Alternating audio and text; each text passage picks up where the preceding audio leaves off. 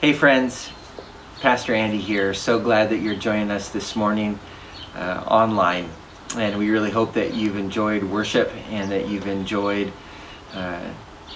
all of the things that our staff is putting out online.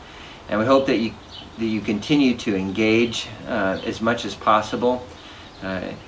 Something that's really exciting about this new technology is that we can all be quarantined at home and yet we can all still be connected. So wanted to just thank you for your continued faithfulness and thank you for being here with us this morning. So get your Bibles out.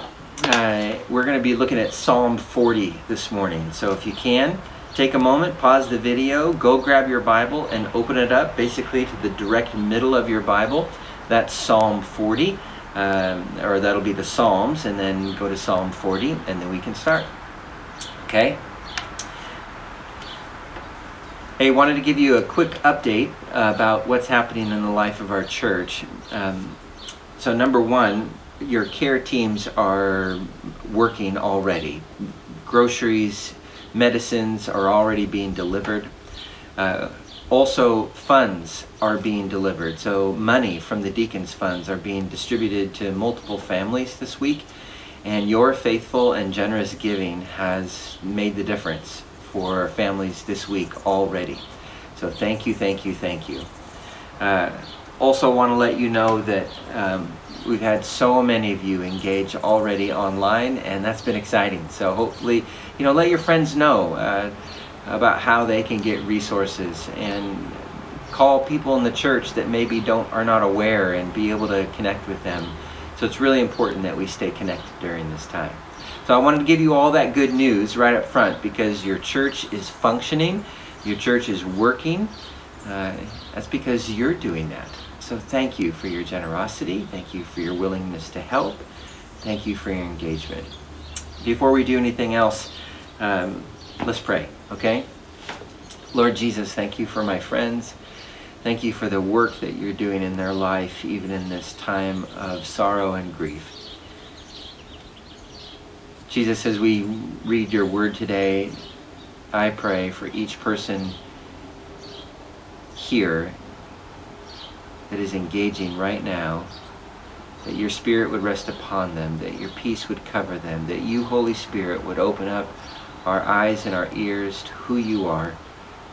So we trust you and we love you and we give you this time. In Jesus' name we pray. Amen. If you want to, read with me out loud, just like we do on Sundays. Okay, so Psalm 40, verse 1. I waited patiently for the Lord. He turned to me and heard my cry. He lifted me out of the slimy pit, out of the mud and mire. He set my feet on a rock and gave me a firm place to stand. So this is one of my most favorite Psalms. U2 did a song called 40 years and years ago, 25, 30 years ago, which is one of my favorite U2 songs as well. So you can look that up on YouTube or Spotify if you want. This psalm and today is about grief. Our entire nation is in grief. Grief is when you lose something or someone that is absolutely precious and irreplaceable. And we've lost a lot. We've lost our freedom to move. We've lost our freedom to congregate. We've lost financially. We've lost a hope for a future even. We have friends that are sick. Maybe you are sick right now, or a family member is sick right now. And we've lost our sense of peace or safety or security. And our entire country is in grief. This feeling like, what is going on, or this is surreal, or this is too much to wrap our arms around, that's a symptom of grief. And so when I preach on grief, as I've done in the past, it's really, a little preamble is actually quite important. Number one, today's message is designed to give you a sense of hope. It's also designed to give you a sense of what grief does within us, because grief moves us through a process, so we'll be talking about that today. Another thing that you need to know about grief is that because you're in the middle of it, some of the things that you might hear today might not be helpful. Like they're true, but they might not resonate with you at all, and that's okay. You're in grief. And I get that. Grief has been a friend in my house for a long time. So I understand what that feels like. So let's read Psalm 40, verses 1 and 2 again, and then we'll get going. I waited patiently for the Lord. He turned to me and heard my cry. He lifted me out of the slimy pit, out of the mud and mire. So clearly David is in grief. He feels stuck. He literally feels like he's been thrown into the bottom of a cistern, which was this massive underground tank that was hand carved out of the sandstone. At the bottom of it is always mud and in this miry pit, because that's literally where they put the water, and then the ground is down below there. There's no concrete to seal up the bottom of this cistern. And it said if you get lost in a cistern, or you fall into a cistern, you're dead. And that's what David felt like. He's in grief. He's crying out to God, will you please rescue me from this circumstance, this situation, this loss, my life is falling apart, God. Can you hear my cry? So he's in the cistern, and what does he say? I waited patiently for the Lord.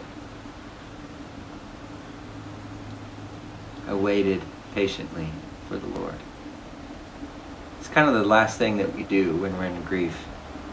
First thing we do is we try and solve it on our own. The second thing we do is we try and get other people's help to solve it on our own. Then we usually thrash about and get angry and mad and sad and anxious and panicky and in denial, and then finally at the very end we start waiting patiently for the Lord, because we've exhausted all of our options to solve this problem on our own. And like you and I can't solve COVID-19. Even the medical professionals that are working on it alone, they can't solve it by themselves. They need each other. We need each other. So David is saying, God, I'm waiting for you. I'm in grief. I'm waiting for you. We talked last week about how, we can wait with panic, or we can wait with worry, or we can wait in trust. And I think that's easier said than done. I had an opportunity to do this this week. So today's Friday while I'm recording, and on Thursday, yesterday, the governor is saying, hey, look, shelter in place. And so we had until 5 p.m. to do so. And so I thought, you know what, I'll go to JJ's Market up here on the Mesa and buy some fruits and vegetables that we are running low on. Of course, my definition of running low is that the fridge isn't packed to the max. And so I go to the grocery store, and I actually see people from the church and waving hi, and then get through the checkout line, and there's this young woman in front of me, and she's got like 2 little things of berries and some like bread mix, muffin mix there. And it was taking her a long time to kind of do the card, you put your card in the toaster and press the buttons and wait for it to ding and then pull it out again. And it was taking her a long time to do that. And I'm watching other lines move faster, and I'm kind of feeling it, like half the people in the lines are wearing masks, and everybody's got gloves on, and they're Purelling their hands and stuff, and I don't have any of that. And I'm thinking, the longer that I stand here, if anybody here has coronavirus, the higher the chance is that I'm going to get it. And here's this young woman, she's fiddling and fumbling, and I could feel that tension within me that said I didn't want to wait anymore. I even had checkers look at me like, you want to come over? Because at this point I've been waiting in line for maybe 4 minutes, which is kind of a long time with nothing happening. She's just 4 minutes at the card reader, and you can sense, her frustration's getting bigger, her irritation's getting larger. Like, she's clearly having a hard time as well. And I've been there. I've been where she's at. When your debit card doesn't work and you feel embarrassed and pressured. So I took a deep breath, and then Jesus said something interesting to me. He said, Andy, you can wait. Well, why is it that you're waiting. So then I began to pay attention to this woman. And this young lady told the checker, I'm so sorry, I just lost my job 2 days ago. I thought I had put money in my debit account. I'm not sure what's going on. And she began to walk away, and the bagger said, no, come back. Let's try it a different way. And so they, rubbed the card on the sleeve and said, let's press this button. We'll try it as credit, and maybe it'll... And that didn't work. And then she was about to walk away from her food a third time, and then she said, well, maybe I'd have a different card. And so she tried a different card, but her other credit card was maxed out. And then she was going to walk away a final time, and I realized why it is that I was waiting behind her. It's like $13 worth of food, but to her it was a big deal. And so I got to say yesterday, I'll buy your food. And that was awesome. I felt great. It felt great to be able to be a help. And we've had people already delivering medicine to us, helping us. So it feels so good to give back. And you know that feeling, and you understand that feeling, and I know you would have done the same thing if you were there.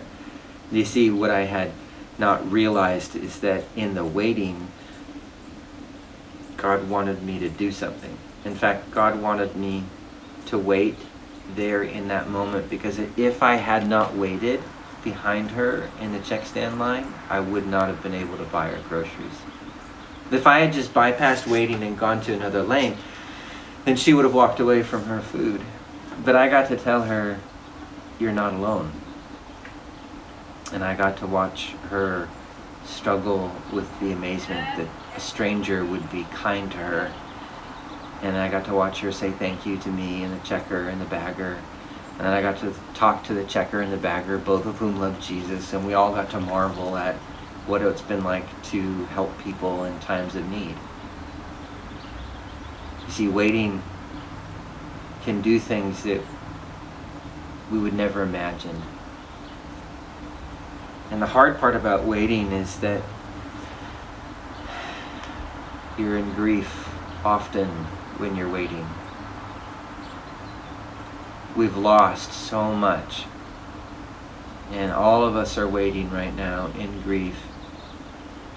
And I want to give you a message of hope that God has good things planned for you and me, in this country, in this world. He's doing things in this waiting that would never be able to be done. He's drawing us together. He's helping us see what is most important. See, verse 3, Psalm 40, verse 3, He put a new song in my mouth, a hymn of praise to our God. Many will see and fear the Lord and put their trust in Him. What is David saying? Many will see and then fear the Lord. The fear of the Lord is this idea that God is bigger than whatever problem I'm facing. Fear means awe or wonder, but it also has a sense of fear. So, wait a minute, I thought there is no fear in perfect love. Well, what the Hebrew writers of the Old Testament, the reason why they used the fear of the Lord is because they wanted to help us understand that when we see God, what we see is God who is bigger than our circumstances, bigger than our problems. Like, you need to understand that the weight of God in your life is way bigger than what's going on right this now with the world shutting down. If we're going to be afraid of coronavirus, we need to be way more in awe of the weight of God's presence and action and faithfulness in our life right now. And when you see that, something happens. You start to figure out what's really important. You start to figure out why it is that you're here. You start to figure out who you really are and what or who truly brings you peace and comfort and security. So David talks about this, verse 4. Blessed is the one who trusts in the Lord, who does not look to the proud, to those who turn aside to false gods. And David knows full well what this is like. He's done this in his life. He's saying, look, it's better when I trust God. And this grief has helped me see that. Like, I finally figure it out. Every time I've tried to scoop up money or success or security or self-reliance independent of God, exclusive of God, every time I've tried to build anything independent of God, it's like I'm picking up sand and it runs through my fingers. And that process of grief, of sorrow, oh my gosh, I've lost an opportunity, a time, I've spent months on this job or this relationship, and I was never designed to do that. I was never called to be in that place. I was never asked to do that job description. It's actually me trying to live apart from God. That's what an idol is. It's me trying to be God, to make a substance or a thing do Jesus' job. And David says, grief, waiting, it helps you figure out what's going to work and what's going to not work in your life. And man, that's painful. It's really painful. I wish it wasn't so. Grief is a terrible gift in that way. For a long time in my house, it's been an unwelcome guest. And during Jonah's seizures and then brain surgery and April starting to lose her eyesight, I started to realize that I could be resentful that grief was in my life, or I could be okay. That this thing that called grief and waiting was in my life, and that God was going to do something good through it. Verse 5. Many, Lord my God, are the wonders you have done, the things you have planned for us. None can compare with you. Were I to speak and tell of your deeds, they would be too many to declare. What is David saying? He's saying, oh man, God, I finally see like that you've been working in my life all the time. And this is another thing that grief does, is it kind of helps you see that God has been there and working all the time. And David is getting like, why didn't I see this before? Like, why did I spend all this time making foolish decisions instead of actually saying, oh my gosh, God, you're there, you love me, you're with me, you care about me, so I'm going to put the weight of my spirit and my life and my relationships and my security and my safety and my finances in your hands, and I will wait for you. But we don't do that, right? We freak out. We do all sorts of things first before we trust God. And then finally, when you trust God and see that it works, you're like, oh my gosh, why didn't I do this to begin with? Well, welcome to humanity. That's what we do. Then David says this, verse 6. Now he wants to tell us how it works. This is great. Verse 6, sacrifice and offering you did not desire, but my ears you have opened, literally pierced open. It's as though his ears were shut and God had to like poke a hole through the earwax. But my ears you have opened, burnt offerings and sin offerings you did not require. Then I said, here I am, I have come. What is David saying? Well, the first thing that we do when we're in grief is that we bargain with God. We try out our religiosity. Well, can I offer you a sin offering? Can I offer you a burnt offering? God, is there a magic prayer that I can say in just the right order? Right? In Jesus' name, amen. Like we start trying to pull the levers on this machine called prayer, hoping, or good deeds, hoping that if we do those things in the right order, that God will then relieve our suffering. But God isn't interested in our religiosity. Look at verse 7. When David finally figured out that he couldn't just go to church and then God would make everything better, well, he realized, oh my gosh, God doesn't want like me doing the right things in the right order. What he wants is me. Verse 7 says, here I am, I have come. Like it is written about me in the scroll, meaning that the scroll is this idea of that God has everything written out. What David is saying is like, God, I know you have a plan for me in my life.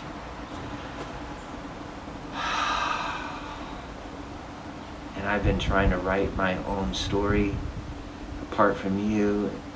And what you're asking me, God, is to just bring myself into your presence rather than my demand lists, rather than me trying to impress you or leverage you or manipulate you. God, what you want is me surrendering. Here's my life, God. You have it. Like, you know what's going to happen. Like, it's all written out. What else can I do but just offer you myself? Verse 8. Even though David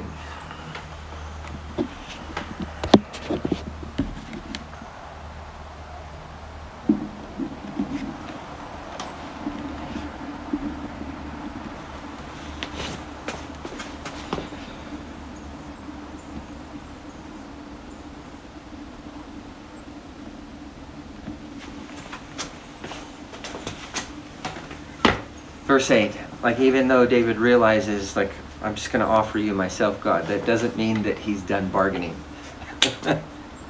Verse 8, I desire to do your will, my God, your laws within my heart. I proclaim your saving acts in the great assembly. I do not seal my lips, Lord, as you know. I do not hide your righteousness in my heart. I speak of your faithfulness and your saving help. I don't conceal your love and your faithfulness from the great assembly. So what is David doing? Well, David is presenting his resume before God. See all the great things I've done for you. What is he doing? He's trying to bargain. Right? I mean, he just said, oh my gosh, God, you don't want my offerings.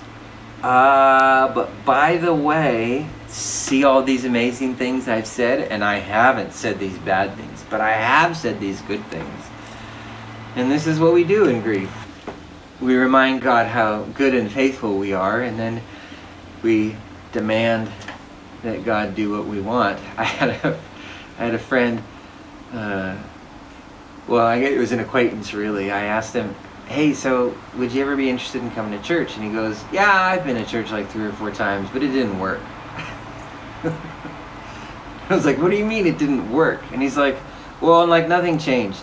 And I said, well, what did you expect? And he says, well, I'd like show up to work and my life would show up to church and my life would get better.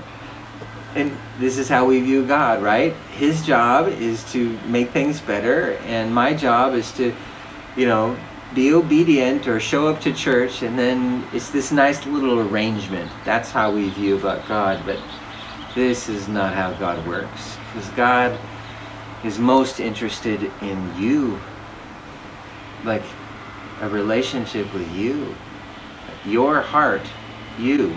That's what God wants. So then in the next verse, David gets his memory back. Psalm 40, verse 11. David says, do not withhold your mercy from me, Lord. May your love and faithfulness always protect me.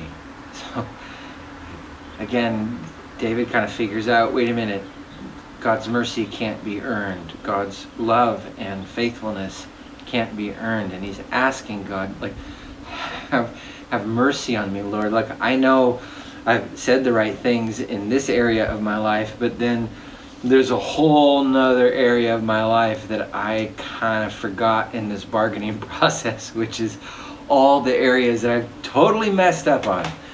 And that's what we do when we bargain. We assume that God only pays attention to the good things that we've done, and if we actually weigh them all equally, then we have zero bargaining power. And this is what David says in verse 12. For troubles without number surround me. My sins have overtaken me. I cannot see. Just a couple of verses earlier, he said, I can see the Lord, and I fear the Lord. But now he's saying, I cannot see. He said, there are more than the hairs on my head, and my heart fails within me. Well, David's writing at a time in which, life is lousy. His son Absalom has just led an entire rebellion against him and taken the army and half the political friends that David has to try and lead a rebellion against his own dad. And David is seeing all this and he's realizing, oh my gosh, I deserve all of this. I was obtuse, I was selfish, I was using my power for only me. Like everything that Absalom, all of Absalom's complaints against me are legit. And that's what grief looks like.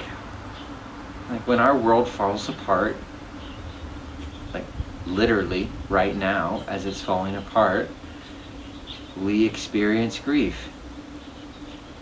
And so how do we get back what we've lost? How do we prevent things from further falling apart? What do?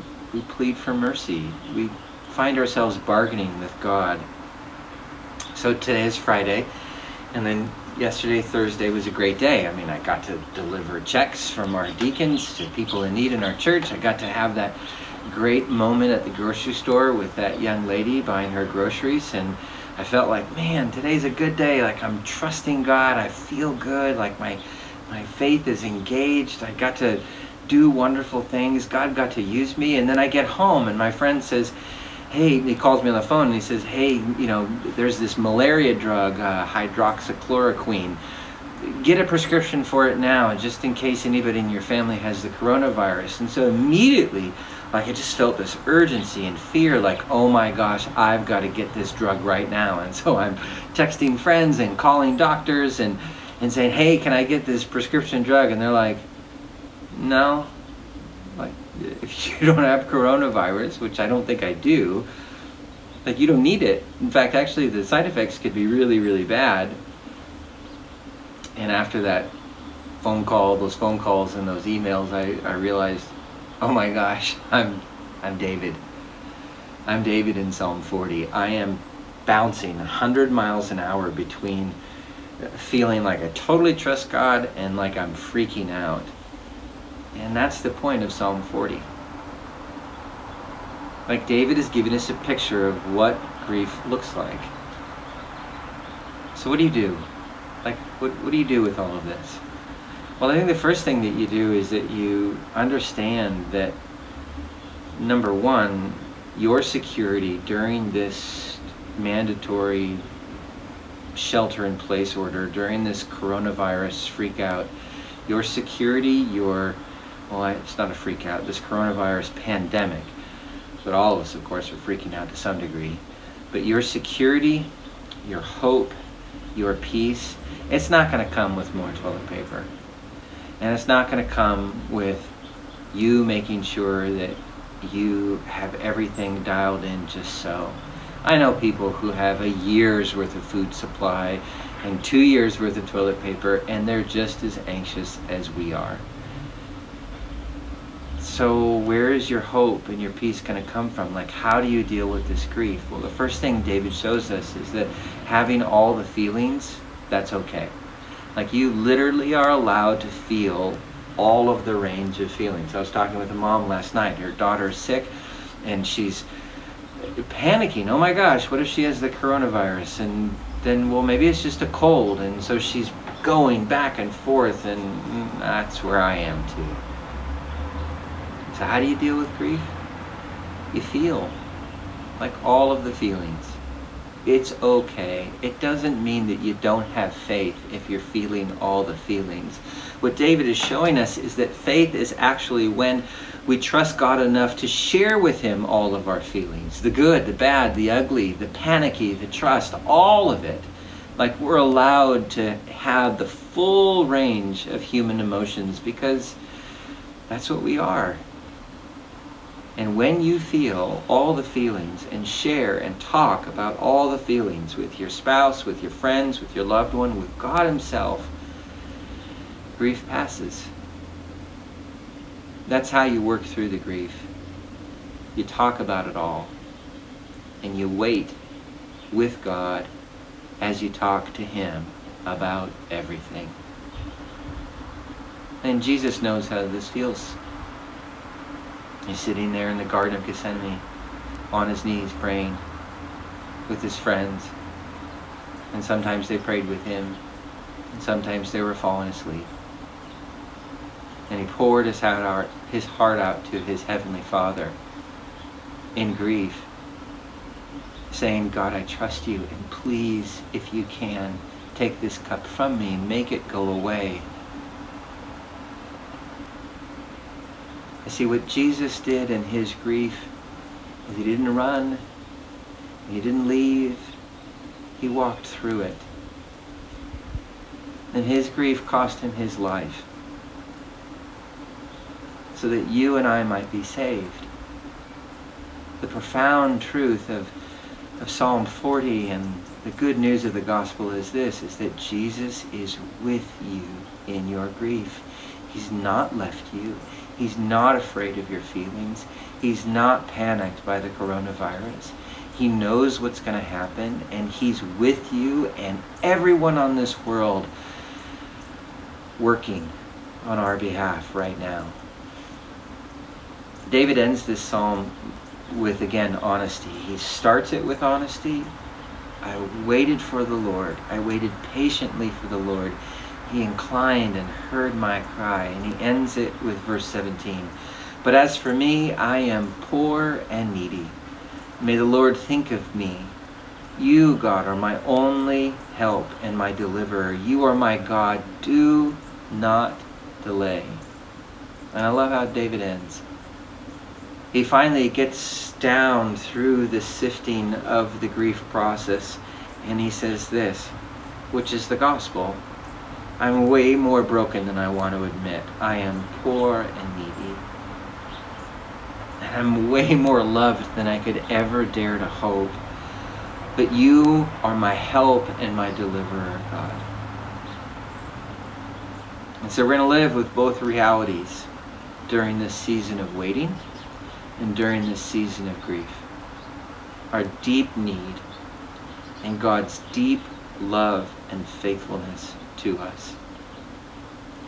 Brothers and sisters, you're going to need to remind the people in your family this week that both are true and both are okay. You're going to need to listen to them and talk with them about their hardest things that they're going through. And also at the same time, you're going to be the one who's called to remind them of our wonderful Savior who is working in our midst right now. It's a vulnerable thing to face grief. It's a beautiful thing to be a human being under the canopy of God's love and care. Brothers and sisters in Christ, Jesus loves you, and he's with you. Amen? Amen. Would you pray with me?